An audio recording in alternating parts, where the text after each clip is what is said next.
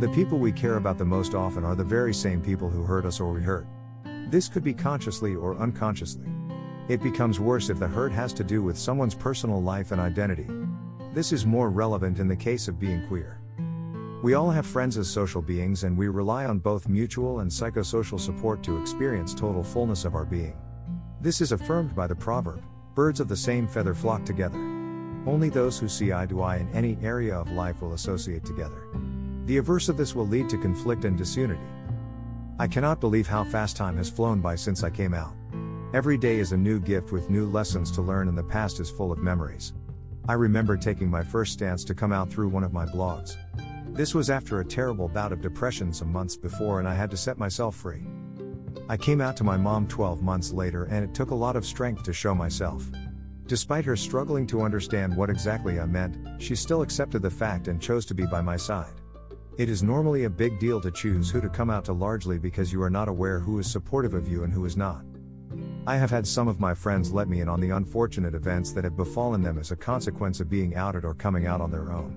Rejection, getting kicked out, being disowned, exorcisms, and even beatings are normally part of the consequences. At other times, those who accept us do not know how to handle themselves around their LGBTQ friends. This is why it is more than necessary to point out what it means and how to conduct yourselves as allies. Having your support as allies is as important as your own presence, your opinions, and your contribution to our lives.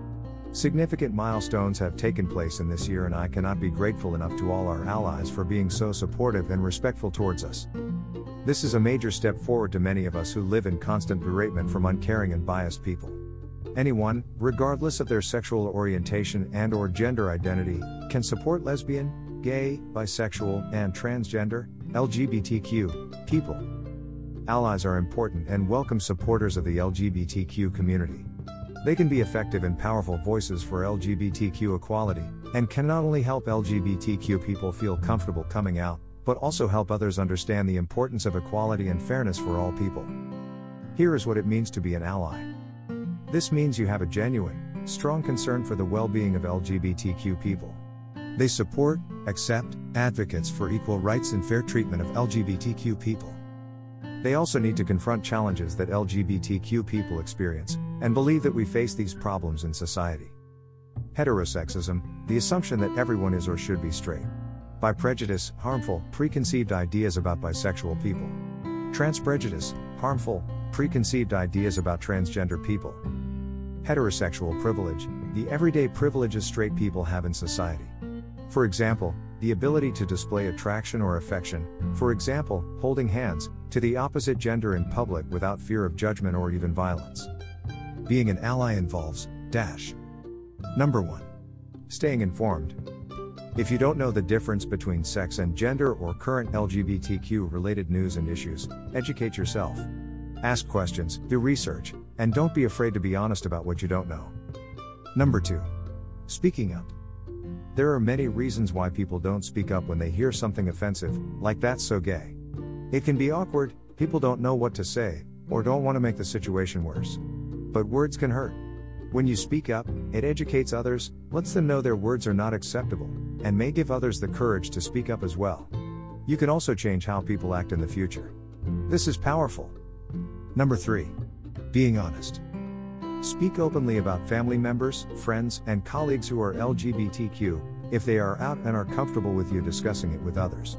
People often assume they will offend others or make them uncomfortable if they mention LGBTQ topics. Also, remember that occasional disagreement is normal and healthy. Number 4. Supporting equality. Supporting policies at school, work, or other places that help protect LGBTQ people from discrimination. Even if the issues seem small, they can have a big impact on people's lives. If you see or hear of an unfair rule or policy, talk to a peer or trusted adult about your concerns and what you can do to make a change. Number 5. Coming out as an ally. Anyone can be an ally, regardless of their sexual orientation and/or gender identity. Be proud to support the LGBTQ community. Remember, being an ally can be joining an LGBTQ group or showing your support online. Number 6. Making room for LGBTQ people to exist. Being a good LGBTQ ally also means supporting the community's artists, hosting panels for queer sex educators, or providing a meet and greet space for the most marginalized identities. Number 7. Understand the adversity LGBTQ people face. Queer people are people. To be a good ally, it's important to understand how LGBTQ people's gender identity and sexuality exist in relation to other social issues. The queer community has a long history with sex work, including but not limited to survival sex, or when someone will trade sex/upkeep for basic needs, such as food, shelter, and clothing. I had my first Pride Month this year after I came out, and I remember having the pride flag on by bios all over social media. It prompted some of my friends to ask questions, and they were quite understanding and welcoming. For that I am grateful. This gave me the courage to share more of the queer history and legacy I could get my hands on just to educate them. June is intended to mark a key moment when a lot of ambient outrage at injustice coalesced, unleashing a wave of radical organizing that helped spawn the modern LGBTQ movement as we know it. Half a century later, we all need to be reminded that many of those injustices and much of that outrage are still all too real. Now that we're in October, which is Queer History Month, there is more to celebrate than ever before. This goes for the growth, the achievements, and most definitely the immense support that has come through. Several cases like of allies trying to fit in their gloves and having overspills are very evident, especially for corporations and A-list celebrities. There are two kinds of allies, those who lift up the queer community, and those who seem most concerned with lifting up themselves. Comments like the ones made by DaBaby while performing in August, or the most recent outrage over transphobic comments by Dave Chappelle, draw much hurt despite the inappropriate association and identification with the queer community. It has become a world where corporations like YouTube and Netflix proudly adopt a rainbow profile picture while it defends homophobic slurs on its platform. These are just other figures donning rainbow garb to sell queer people something unnecessary so they can turn a profit. As a queer black man, my life is often misery. So, when I see corporations or big-name artists trying to tap into some sanitized version of my identity that's only about the fun parts, I feel alienated and that huge parts of my experience are erased. Looking at the rise of Pete Buttigieg and the popularity of cultural figures like Ellen DeGeneres, I think a lot of people lose sight of the fact that people of color are more likely to identify as queer than whites, and that we suffer disproportionately and systematically from poverty, unemployment, and other economic issues. A perfect picture of this is when DC announced that the new reiteration of Superman, John Kent, is bisexual through a same-sex kiss. The outrage that overflowed in Kenya was from guys who don't even read comic books, leave alone knowing who that character is. The stand of the church has also been fundamental towards repairing the damage done in targeted victimization. Even though LGBTQ marriages are not equal to hetero marriages in the church, the civil unions are a fitting alternative. I believe much is to be done between the religion and state, as both go hand in hand towards helping broker understanding among its people. The other issues that need to be addressed is the homophobia that the LGBT community is forcing things on the society, and it may make people gay.